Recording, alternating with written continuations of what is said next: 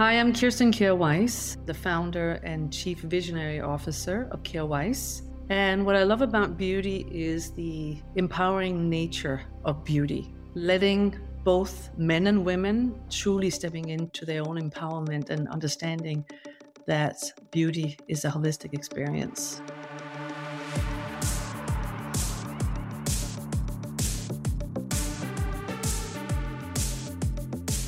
From New York City, you're listening to Beauty is Your Business, covering the intersection of innovation and business in the beauty industry.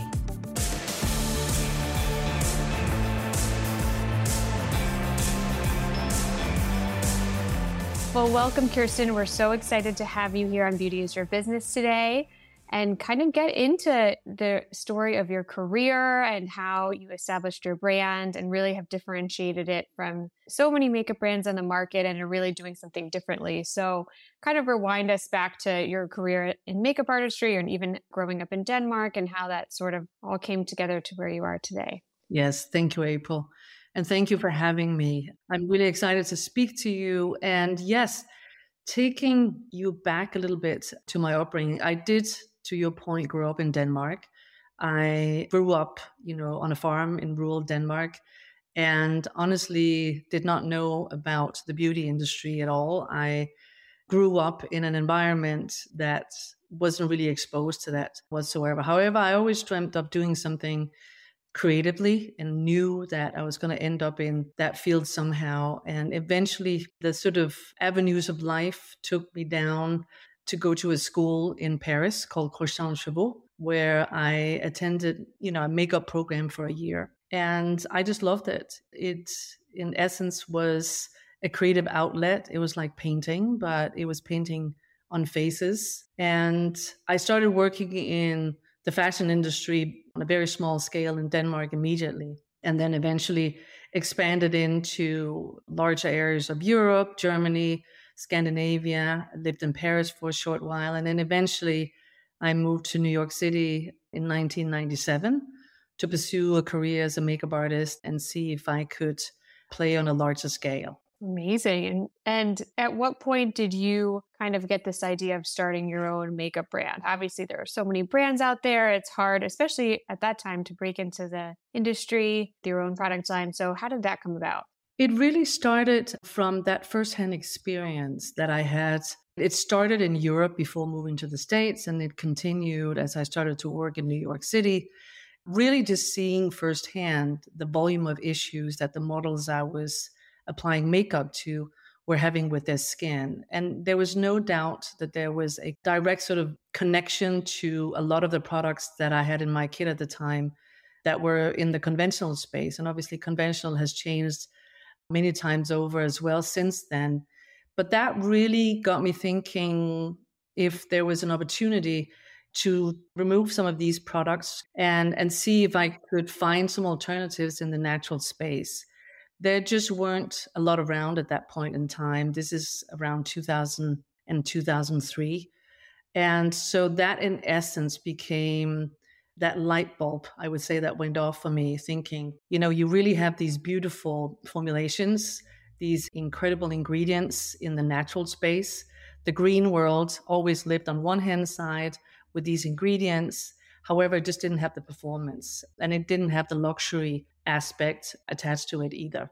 But then you had the conventional that, in my point of view, had a questionable ingredients profile. However, it had the performance, it had the luxury aspect. So if you could take these two worlds and merge them together into one, it could, in essence, become a new category. Because you're totally right. I mean, the world, even back then, honestly didn't need any more beauty products or any more beauty brands. But from my standpoint, it really needed a new take on beauty. And so that is, in essence, what I set out to do and started working on in 2003. Wow. I feel like to see that hole in the market and to kind of be ahead of the trend in so many ways is pretty remarkable. And obviously, like you said, there wasn't really much out there at the time. So what are some of the challenges that you had to overcome in starting the line? How did you really begin? What kind of products? What was your approach to packaging and that type of thing, sourcing ingredients and formulas? I know, in hindsight, I think it's probably good sometimes that you have no idea what you're getting yourself into, because I had a vision. That was really it. And I obviously needed to find a lot of people around me that could support me in this vision. And so I started going to trade shows. I went to Cosmoprof. I started in the US because I was situated in the US at that point. But eventually I found a key manufacturer that we work with to this day that really is, I would say, the foundation of the brand in Italy. I really just connected with them. I knew we had a similar vision in what could actually be put into place if you could do it in a completely uncompromising way. And so I started working with them, just doing sampling, while in parallel to that, I had this dream of creating a packaging. I've always loved design. I sort of grew up, in essence, without really knowing it, around mid-century design, and had an affinity for that, and thought, it could just be beautiful to take that design aspect, move it into green, to natural products, where at the time, it was very natural looking, and not that there's necessarily anything wrong with that. That absolutely has a place, but why couldn't it be a design-like experience? Why couldn't it be a luxurious experience? So with that, though, I really, had the experience of working as a makeup artist in the field for over a decade at that point, and seeing the volume of products that I would go through on a yearly basis. And it was just an enormous sort of unconscious approach to just buying and tossing of virgin plastic. So I really wanted it to be a sustainable approach combined with luxury. I started working on that with a dear friend and designer of mine back in Copenhagen. And we got pretty far at just working in materials that had that sustainability to them: aluminum, wood, cardboard. However, eventually I teamed up with an incredible designer called Margaret. And so now I had the key pillars to this operation. I had the manufacturer, and I could see real progress happening on the packaging side as well. And then really just working towards this goal, like step by step, sort of checking the boxes one at a time, and eventually launching the brand 7 years later in 2010. Oh, that's a long period of time building up to a launch. Usually you hear 2 years, maybe. But I can tell the detail and that you were doing something really that nobody else had done before. That obviously takes a little bit more time. So what was your approach when you were launching in terms of positioning, retail, where you were going to place the products, and how has that evolved over time? Yes. And I would say, to your point, that the 7-year time, absolutely, it does not have to take that long. I was working full time as a makeup artist, and there was kind of this organic process that just started to take place. And by launching it in 2010, again, sort of going back in many ways to the naivete around how do you launch something? What's your distribution plan? It was a lot learning by doing. I launched it initially very small in Copenhagen with niche boutiques, like just small independents.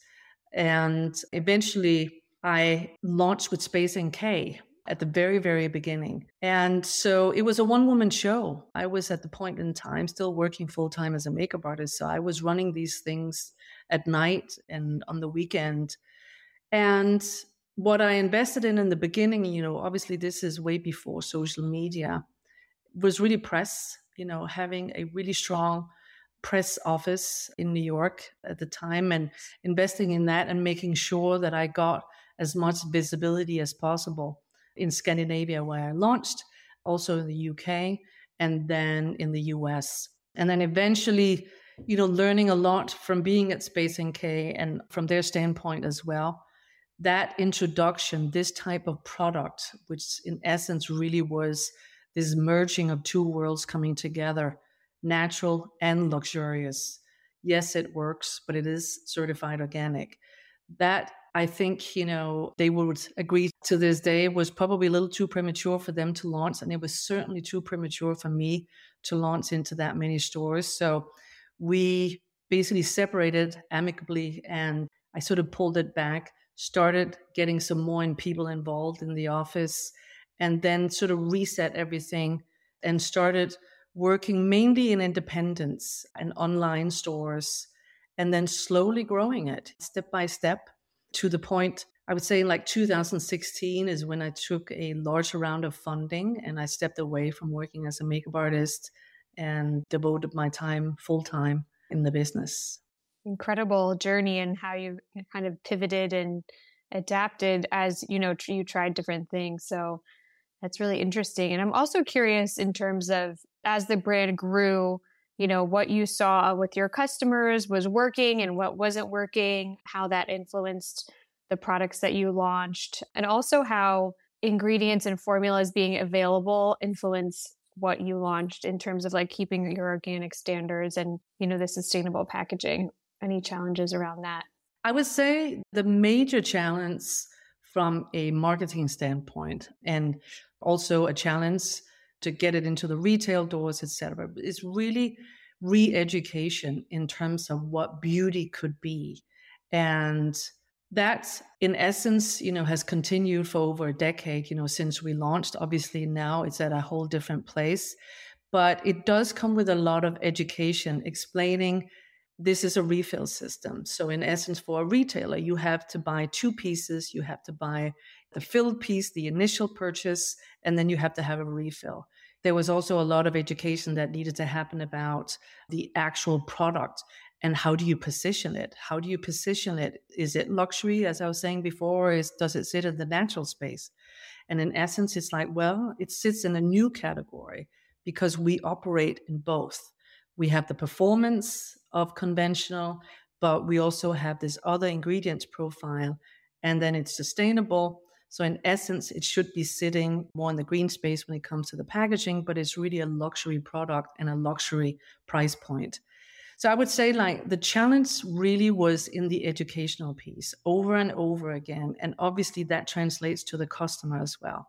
So having a lot of trainings, a lot of going over again and again, as stores maybe have new salespeople coming in. That has been a lot of our work in the first 2 to 6 years into the game. And then after that, it's like the industry started to really move in that direction as well. Like the terminology of clean, terminology of hybrid started to get introduced, which we had already operated in, but it became easier that way. And from an ingredients profile standpoint, again, having just a very, very strong partner that for me feels, almost like a vertical because we have such a close-knit relationship with them.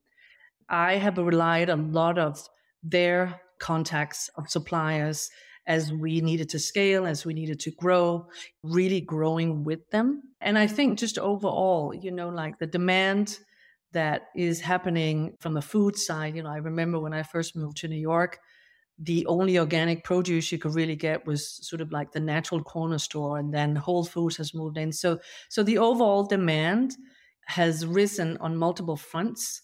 And so that obviously also means that more farmers go into, farming organically, et cetera. So it kind of works hand in hand. Right. Over, I guess, the history of the brand, what have been the hits and misses in terms of product launches specifically? Is there anything that surprised you in terms of something that did really well, or anything that surprised you that it didn't do so well? And how do you kind of adjust your launch strategies based on what consumers tell you? I think what surprised me positively was the fact that when we started stepping into skincare, that was very natural. It was like a natural entry, in essence, because it makes sense for the brand. It makes sense that our proposition in the space is not a proposition of, we are a color brand that really operates in bright colors or certain formulations. What we have as I think the unique sort of DNA to the brand is really the ingredients. It's the formulation. It's using Mother Nature's bounty at her best only, and being able to provide a product that performs at the same level that one should expect from a luxury brand. So with that, the skincare managed, because it was a natural extension, I think that's what our customers felt. And it's certainly what I felt is that's a natural integration, because beauty is not something that stops just at the chin. It doesn't stop, with a lipstick. It's really a holistic experience when you think of the skin as our biggest organ. So that, in essence, has been surprising. And we launched an eye balm several years back that has just catapulted for us. I think its formulation, the way it applies, the way it performs, I think it's beautiful, but it has taken me by surprise, the love for that particular product. A product that I thought would be doing better and that we have had challenges with was the first launch of a round of lipsticks. Lipsticks has been one of the most challenging products for us to produce, not being able to use silicones as an example, because you need to have that softness, even if it sits, in a cold temperature overnight during wintertime, it's still possible to apply it with softness in the morning. Yet it can't be so soft that it actually gets too soft in the bullet. So I felt we had nailed it. I felt it sat in a really strong place. But I think at that point in time, it still needed that extra 5 to 10% to really hit the sweet spot of a conventional lipstick. So I remember thinking, wow, we have to get back up on the horse and redo this. And it's just part of this journey of working with the types of ingredients that we do. It's like being in the wine industry. No harvest is ever the same. So there's just a lot of fine tuning and adjustments happening generally in order to stay true to the first product, meaning if you have a hero product, it can never change. So it's a lot of hand-holding that goes into it, but it's a passion project. So I invite it in with pleasure, but it's just to explain that it is a different scenario than working in synthetics. Right, for sure. Has there been anything that you have not been able to launch yet that you've wanted to based on the limitations of what you're working with, or you feel like you can kind of finesse it to make it happen?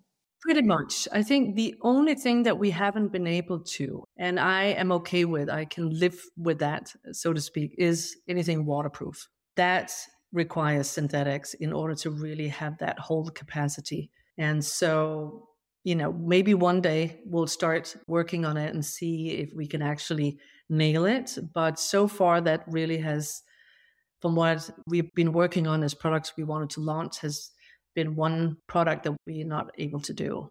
I'm curious about what is your customer base generally? Has it changed over time? Is it a specific demographic? Does it kind of range? And did that surprise you at all, or has it surprised you over time? I think the demographic in general, if we look at our data, is the key customer sits in an age group, sort of early 30s.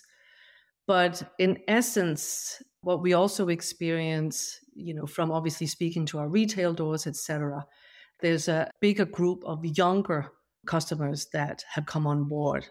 I think that ties into social media happening and us being presented down that avenue now on TikTok as well. But I also think it's because we have introduced a secondary possibility in terms of the primary packaging. So in essence, you can pick one that is less expensive, which obviously invites in the possibility for a younger woman to shop with us as well. But I think I really look at our customers as a customer that most of the time already has an approach to a healthy regimen when it comes to her food. She probably always shops organic foods, et cetera, et cetera. But I also love seeing and hearing, for instance, from the makeup artist community that we work with, that they love the product, considering the variety of products that they are familiar with and have access to. So it's in essence a long-winded road of saying the sort of age demographic sits that sort of early to mid 30s, but it really is expanding all the time. So it's more a type of woman that feels attached to a color product that does something more than just a buy color. Because for me, it really is a skincare product as well. In essence, you buy it for the color most of the time, but you get the skincare benefit. You apply ingredients to your skin that, from my point of view, are life affirming and just really good for your well-being. And I think we're going to continue to see it grow. I really just welcome the fact that over the past decade, it's gone from being niche to snowballing into being the new norm. Yeah, it's incredible. And it's amazing to have been in the forefront of that and really done something totally different that other brands hadn't yet done before. So, and it's exciting to see it just continue to grow. And like you said, new people being exposed to the brand. So that's amazing. I'm curious, what do you see for the future of the brand? And like, what is your strategy in terms of launches? Obviously, the brand isn't launching a new product every month, like a lot of brands are. Things aren't coming in and out. I feel like the launches are always very thoughtful. So what is that sort of strategy that you follow, and what do you see as the brand's evolution into the future? Yeah, I think the strategy for our launches, I feel we've obviously had white space that we wanted to fill, and we still have that to a certain extent. But overall, whenever we step into, like a new product development plan, what do we want to see in 2024, 2025? It really has to be products that make sense for the brand. It has to be products that offer something unique. Obviously, we're not inventing the wheel with every product. Far from there. We just launched, as an example, cream bronzers. We just launched tinted lip balms. But what do they offer that, from our standpoint, is different to what was already on the market? And the majority of that really sits in the formulation. It really sits in the uniqueness of production process, everything that takes place at the manufacturer, but it's also the quality of ingredients, it's the organic nature of the ingredients, it's that resonance with the skin. And then you combine that with a performance that I think is on par and certainly sometimes better. And I say that with a lot of humility, but the way it feels on the skin, that's the feedback we get over and over again. It's really what it does to the well-being, if that makes sense. It is the uniqueness of how these ingredients apply to the skin, how they feel on the skin. It's always this, I don't know what it is, I just love it. And so I think of a new product from the standpoint of, is this something our customers, our loyal customers, will finish to the last drop? Because then it makes sense for us. Then it makes sense to add, whether it's in the skincare category, where I see us really moving into more and more. And it could also be that fragrance is something that I would love to dive into down the line, because there's just alternative ways of approaching fragrance as well, as an example. Very much a thoughtful approach, very much an approach that just has to make sense for the brand and what we've created so far, and then how it actually makes the whole experience of using our products better. So whether you incorporate that in your skincare so that eventually once you wear the makeup, it actually applies better, it has a longer staying power, et cetera, et cetera. So that's very much the thought process behind it. And then, as I said, in terms of the future, it's really to sort of expand into skincare. It could also, be, as I said, fragrance, continue to expand in color, but just really have it be a thoughtful approach so it doesn't feel like just a filler, like a filler of something we need to fill some quiet time or some space in the calendar. There's so many evergreens to go back to. There's so many things to tell about the products that are already in the line. So I think that is a beautiful way of constantly going back to the jewels that I think are already in the line. I love that. It's amazing. And kind of to circle back to something you mentioned before, I'm really curious about. I feel like it's rare to see a quote unquote sustainable natural brand work with makeup artists, because you were a makeup artist, they're courted by a lot of conventional brands and they look for certain qualities in the products that they need, for the results that they're looking for. So how has that relationship benefited your brand, and how have you sort of fostered that where it could be kind of challenging for other brands in your category? I think definitely through relationships over the years. And what was I would say the proposition for the brand initially was the performance had to be uncompromising. I think my background as a makeup artist put me in a healthy position in terms of producing products and knowing what works and what doesn't work. And having had that many years in the field already, seeing firsthand what types of shades will really cover a wide range of skin tones, as an example. When does something get a little too red or a little too yellow? So those types of things were key to the line from the get-go. And so being able to share that with makeup artists, and hopefully they see for themselves that it has been a thoughtful process put into each product, has been kind of just this beautiful partnership back and forth. I love hearing their feedback. I love speaking to them and say, what else would you like to see? What do you feel is missing here? Like, are there, let me know. And sometimes, sharing samples that I'm working on with makeup artists for their feedback is hugely important as well. And I think also, in addition to that, the space, a lot of them, work on celebrities. There's just a natural demand these days for using natural products. And it's become an easier switch because the performance is uncompromising, as it should be. Definitely. And it's a good position to be in. So congratulations on all your success and building all of these symbiotic relationships, both with customers and artists. Obviously, I've tried the products and they really are amazing. So thank you for giving us an in-depth look behind the brand and all that you've done to build it. And can you let our listeners know how they can best connect with you and the brand? They can DM us on Instagram at Kjaer Weis. They can write to us at our customer service on our website. Okay, perfect. Fantastic. Well, thank you so much, Kirsten, for taking the time to be with us today. We really appreciate you sharing your story and your insights with our listeners. Thank you to everybody for listening. Check back soon for another great guest. I'm April Franzino, and this is Beauty is Your Business.